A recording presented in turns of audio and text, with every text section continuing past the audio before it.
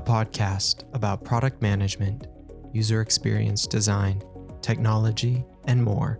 This is Product by Design. All right, welcome to another episode of Product by Design. I am Kyle, and today we are joined by another special guest, Rob Restagno, who is, let me give a little bit of your background, and then you can kind of jump in and fill in some of the gaps for us. But you are the CEO of Sterling Woods Group, and also a fellow podcast host, the host of CEO Campfire Chat, and a former McKinsey, I assume, consultant, but maybe I shouldn't assume that. Former. That's right. Okay. And you have worked as a senior executive at several private equity owned businesses, including America's Test Kitchen. We may have to talk a little bit more about that. I'm interested. All right. And you have, in your role, you've helped a lot of companies, including Visa, Pepsi, Comcast, and just a host of others. So I will let you maybe tell us a little bit more about yourself, and I will stop talking. So Rob, welcome first off. And you want to tell us a little bit more about you? Yeah, thanks, Kyle. I think you nailed the professional side of things. Just personally, I live in West Hartford, Connecticut. We have 2 girls, a 4-year-old and a 1-year-old. And I guess in terms of when it's not COVID time, I'm a big fan of playing pub trivia with my wife when we can get a babysitter. Very nice. Are there some good pubs in Connecticut that you go to, or is it are there a lot of choices, or are there a specific one that you prefer? There are a lot of choices. I think it's fun to go to. There's a lot of breweries here. Okay. Craft brewing is big in the area, so a lot of those places have trivia night from time to time. Nice. Very nice. All right. And 4 and 1, that sounds like a fun age for kids. My kids are 6 and 8. And so the young kids, it's a fun time, right? Yeah. It's a lot of work and it's a lot of fun. It is. You can, yeah, you've got a nice office background. Obviously not, those listening can't see the office background, but I've got like a number of toys. My kids are in and out. And so like they leave stuffed animals and stuff, which are in my background right now, but it's a lot of fun. Nice collection. Yeah. It makes a nice collection. I have to like cart things off periodically, but we have fun. The joys of working at home right now, right? Oh yeah. Cool. Well, like we mentioned, first off, America's Test Kitchen. Tell us a little bit more about that. I wanted to ask about that before we moved on. Yeah. I mean, it's really quite amazing, the effort that the test cooks go through to build recipes. Yeah. We would spend over $10,000 in development costs for each recipe. And it's really scientific. There's 50 test cooks. They have to love it. But then the final check is actually the audience. And we had the friends of the Test Kitchen. Draft recipes are sent to them before they're published. And if 80% of them do not tell us, yes, I'll make it again, it gets scrapped. It'll either never get published or it has to go back to the drawing room, back to the cutting room floor and be re-engineered. So it's truly a great story, though, in terms of listening to the customer and figuring out exactly what they want and having them pressure test it before you go into the open, into the wild with it. That sounds awesome. That sounds, one, like a lot of fun, but also super high pressure. That is a lot of investment for the work that goes into it. That's incredible. All right. Well, I'm excited for today's episode because we are talking about a topic that we haven't covered as much on this podcast. And so Rob is joining us to talk a lot about customer segmentation and, some go-to-market strategies. And so we're going to dive into that topic because it is, I think, super, super important and also super interesting. And I don't know if there's anybody who can talk to us more about this than Rob. So thank you for being here. And I'm really, really excited to talk about this today. So to get us started, maybe you can tell us more about customer segmentation and why it is so important.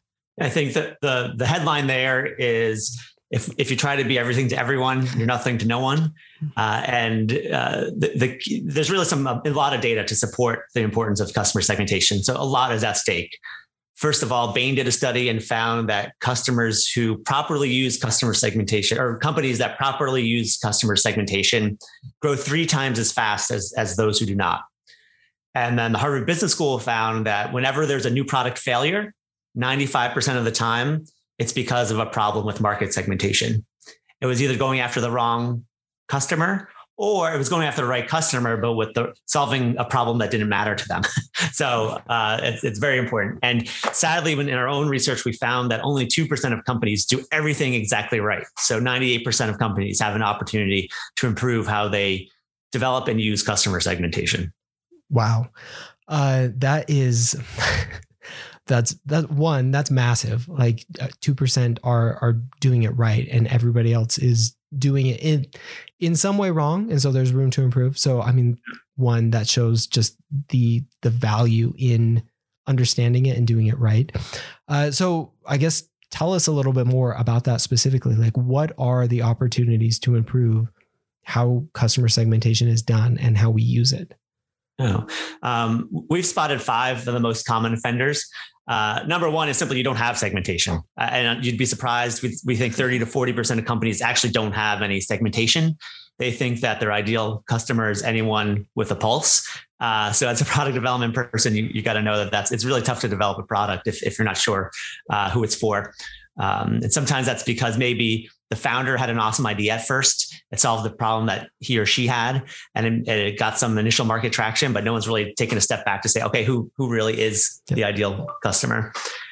The second problem that we found is that customers or that companies only use what we might call a rudimentary segmentation angle, meaning, hey, yeah, we have segmentation and we focus on the fintech sector, or we focus on small businesses, or we sell into the CIO. And these are all better than doing nothing. I don't want to discourage you. I'm not saying don't do that, but there's a lot more money being left on the table. The third one we've seen is it's not having any. It's looking at the averages. And so sometimes people say, hey, we do some segmentation, we do some surveys, but we're just looking at the average customer. So we found our ideal customer, but we're just looking at the average. They're not acknowledging that average is made up of actually 3, 4, 5 different types of customers. And in some funny cases, we actually find that the average doesn't actually exist. It's a math problem that, when you average out the 3 or 4 different types of customers you have, you create this Frankenstein customer that doesn't actually exist. So we highly advise that clients think about having more than one ideal customer type within their market. Usually 3 to 5 there are. Otherwise, you could be targeting someone that's not a real person. Oh, okay. No, that's really interesting. Okay. Yeah. The fourth one we found is that it's not data validated.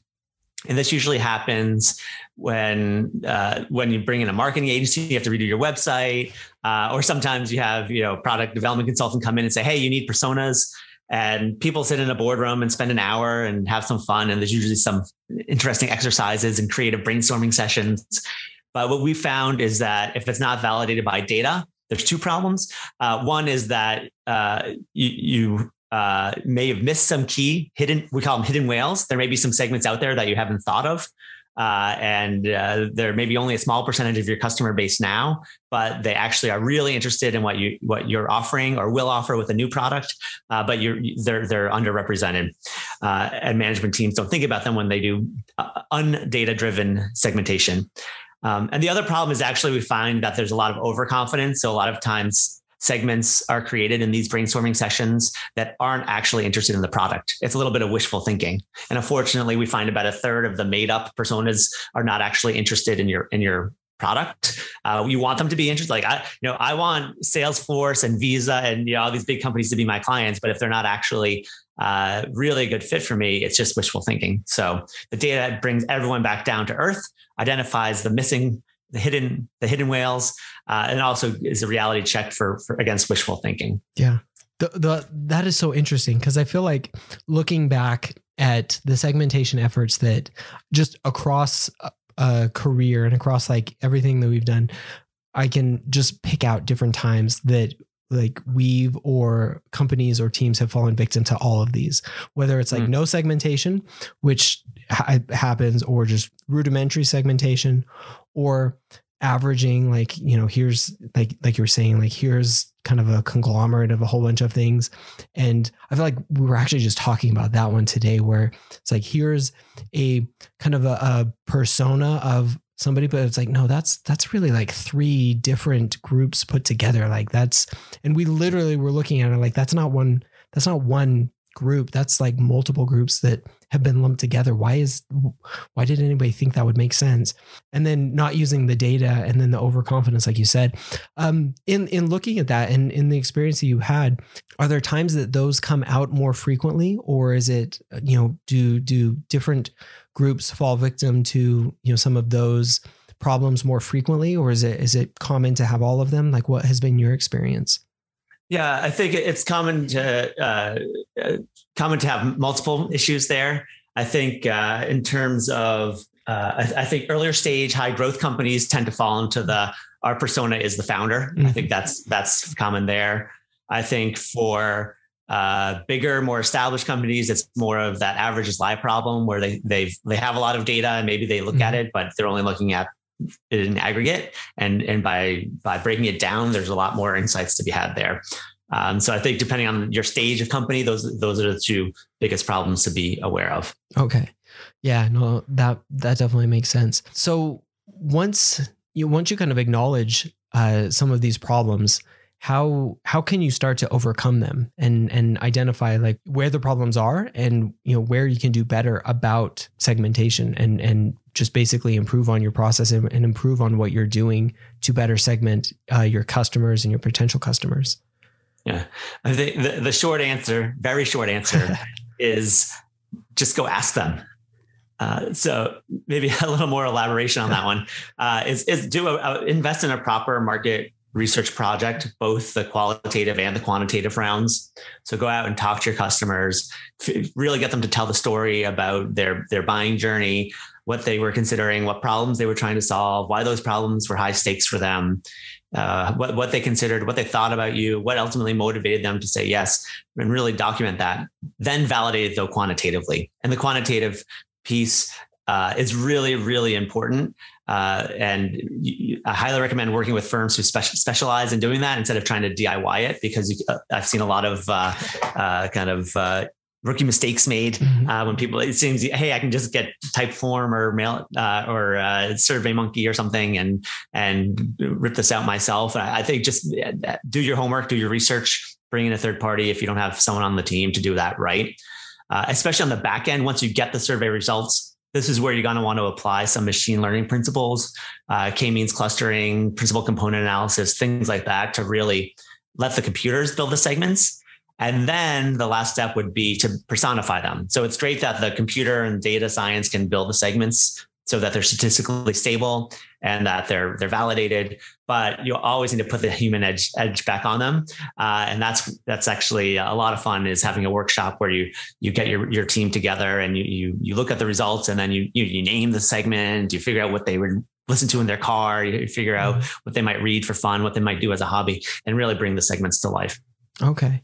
Yeah, no, that is definitely, I think, a great step where you actually start to, you go out and find the information qualitatively, quantify a lot of it, and then bring a lot of qualitative back into it as you make it human again. So that's a really interesting journey. How do you then determine like where the most value is in kind of all of that process? So like once you've gone through the process of, you know, talking to your users, which I think is hugely, hugely critical, and then, you know, using a lot of the data and understanding it, you know, how do you identify where the right, you know, product market fit might be, or the best segment to be targeting? Because like you said before, if you're targeting everybody, you're not targeting anybody. So how do you go about that process?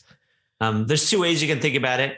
The first way is easier, I think. It's just ask in the quant. Make sure you have some questions that get at willingness to pay, so that you can then quantify, either there's lots of methodology on here. I don't want to bore the audience here, but there's scientific, there are statistically meaningful ways to ask about willingness to pay. Don't just ask what you're willing to pay, but there's some questions to get at it in a nuanced way that can help you attach a value to each of the segments directly in your research.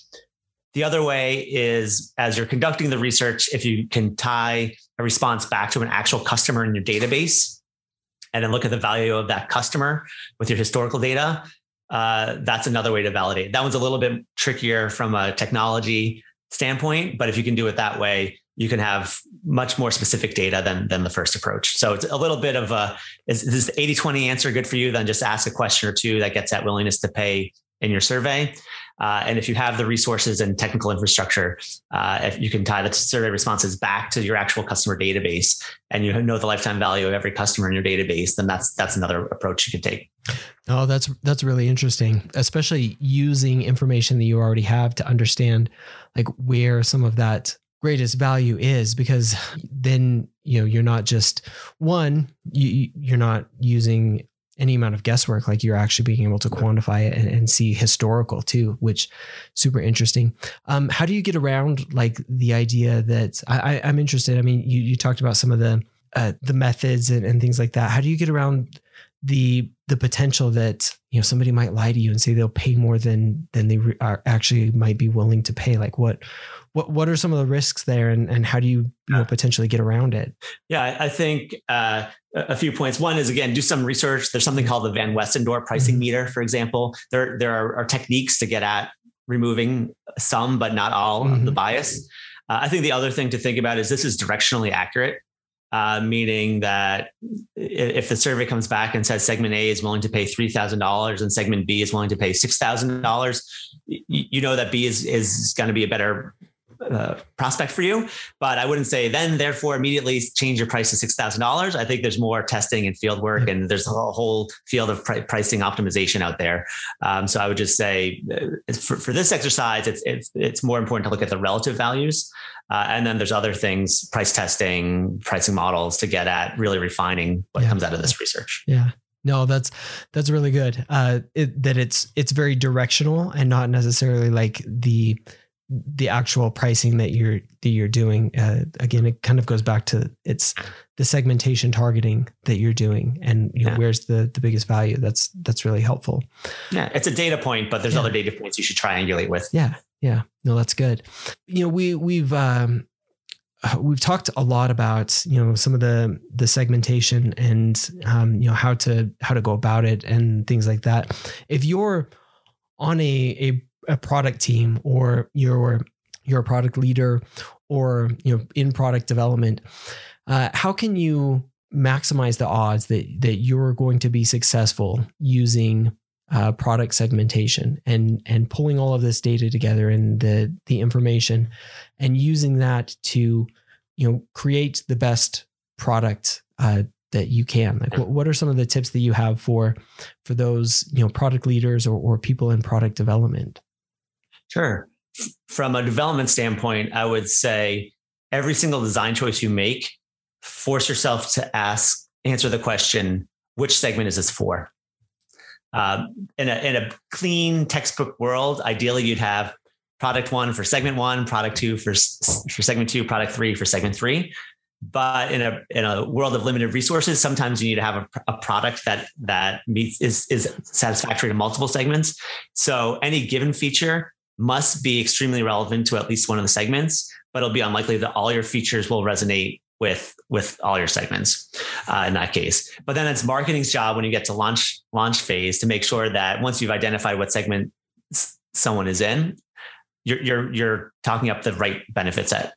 And I think that's another mistake we see is in marketing and sales, where you talk about all the benefits to all your customers, where this is where sales, product, and marketing alignment is so important.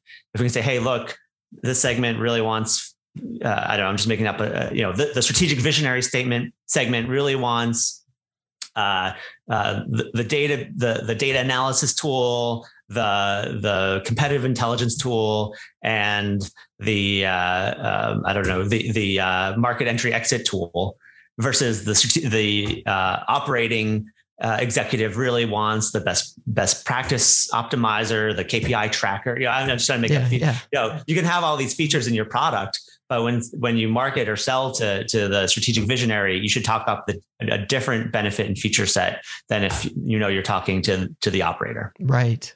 No, that makes so much sense. How have you found or worked, when you work with, some of these teams and companies, how have you helped like the product and the marketing and the sales teams align on some of that? I imagine it can be difficult to get everybody aligned on, what's the right way to do this. And here's how we're segmenting that. Like, what have been some of the ways that you've successfully helped everybody align on some of those things? Yeah. A few things. One is it's important that this is viewed as a cross-functional initiative, and really the CEO needs to be bought in. Sometimes people might say, "Hey, the CEO, that's too low for the CEO. It's market research. It's come on, it's lower in the organization." But the CEO needs to be bought into this mindset that we're going to be thinking in terms of segments, and everything we do, we need to be conscious of that. And if the CEO is not bought in, it's going to be a much tougher sell.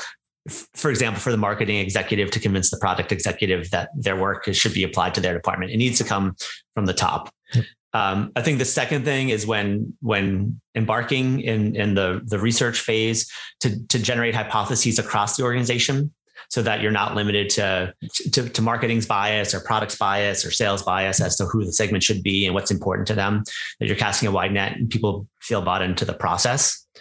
However, I think the most important thing is a third point here, which is the data is there. That's why the data is so important, that you can't argue with the data.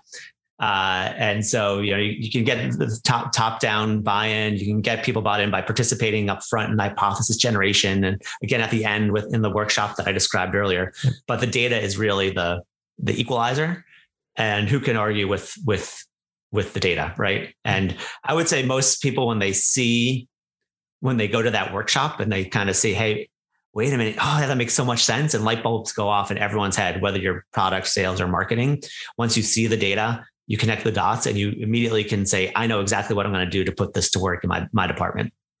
Yeah, no, that makes so much sense. Having the data to actually back up the story. So having like the right story on what it is, and then the data to show like this is the reasons why, and being able to get everybody to understand, here's what it is, and here's all of the supporting evidence. Because without that, you're right. Like, it's always a much tougher sell to say, here's what we're doing. And there's not a lot of supporting evidence for it, but we just want everybody to believe. But if you can actually show, here's all of the data to support it, that's it's a much easier sell, much harder to argue with, here's the data behind it. Oh, that's really good.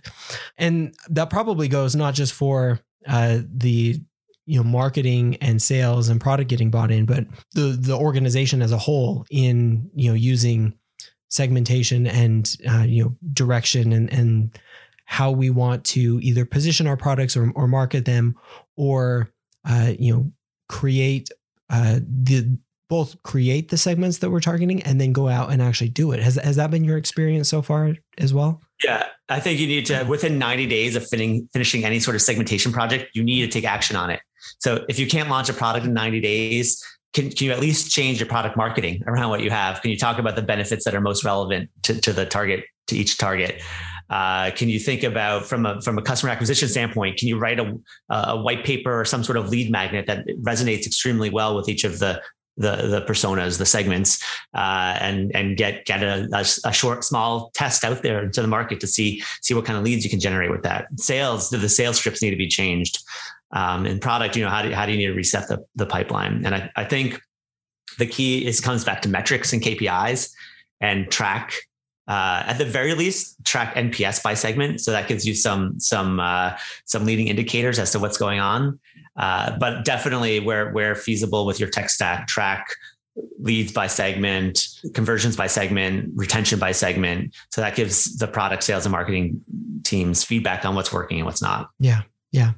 No, that makes perfect sense. Have you, in doing this, like, are there any examples of like just great success stories that you have felt like, oh, there have been, times where things just, it all clicked and it all just really worked, that, for a company or for a team or for an organization that, they either were using segmentation right, or they weren't, and they started and things just like really, kind of popped into place. Yeah, I can give it an example. One of our clients, which is it's in the professional development and training space. When we first started working with them, there was a new CMO that was brought in, and I guess the line from the old CMO was, "Our market is anyone with a pulse." I think I may even use that phrase earlier. So yeah, of course there were a lot. They did one campaign on LinkedIn. They spent $600,000 and got 0 leads out of it, or 0 customers out of it. So there was definitely something that needed to be fixed. They went out and did follow that process I just described. They identified their 4 high value segments, and they changed everything they did. They changed their digital lead gen efforts and were able to reduce the acquisition costs by 80%, 80%. They were able to revamp the sales scripts and the sales processes to reduce close times by 50%, which has the effect of doubling your close rates. And then from a product development standpoint, they realized that 2 of the 4 key segments could benefit from a new set of products that were relevant, that they were kind of toying with and massaging. But once they learned, hey, these 2 segments, this would be perfect for them, then they could go full court press on promoting those new products to those two particular segments, which was another kind of 8-digit plus opportunity for them.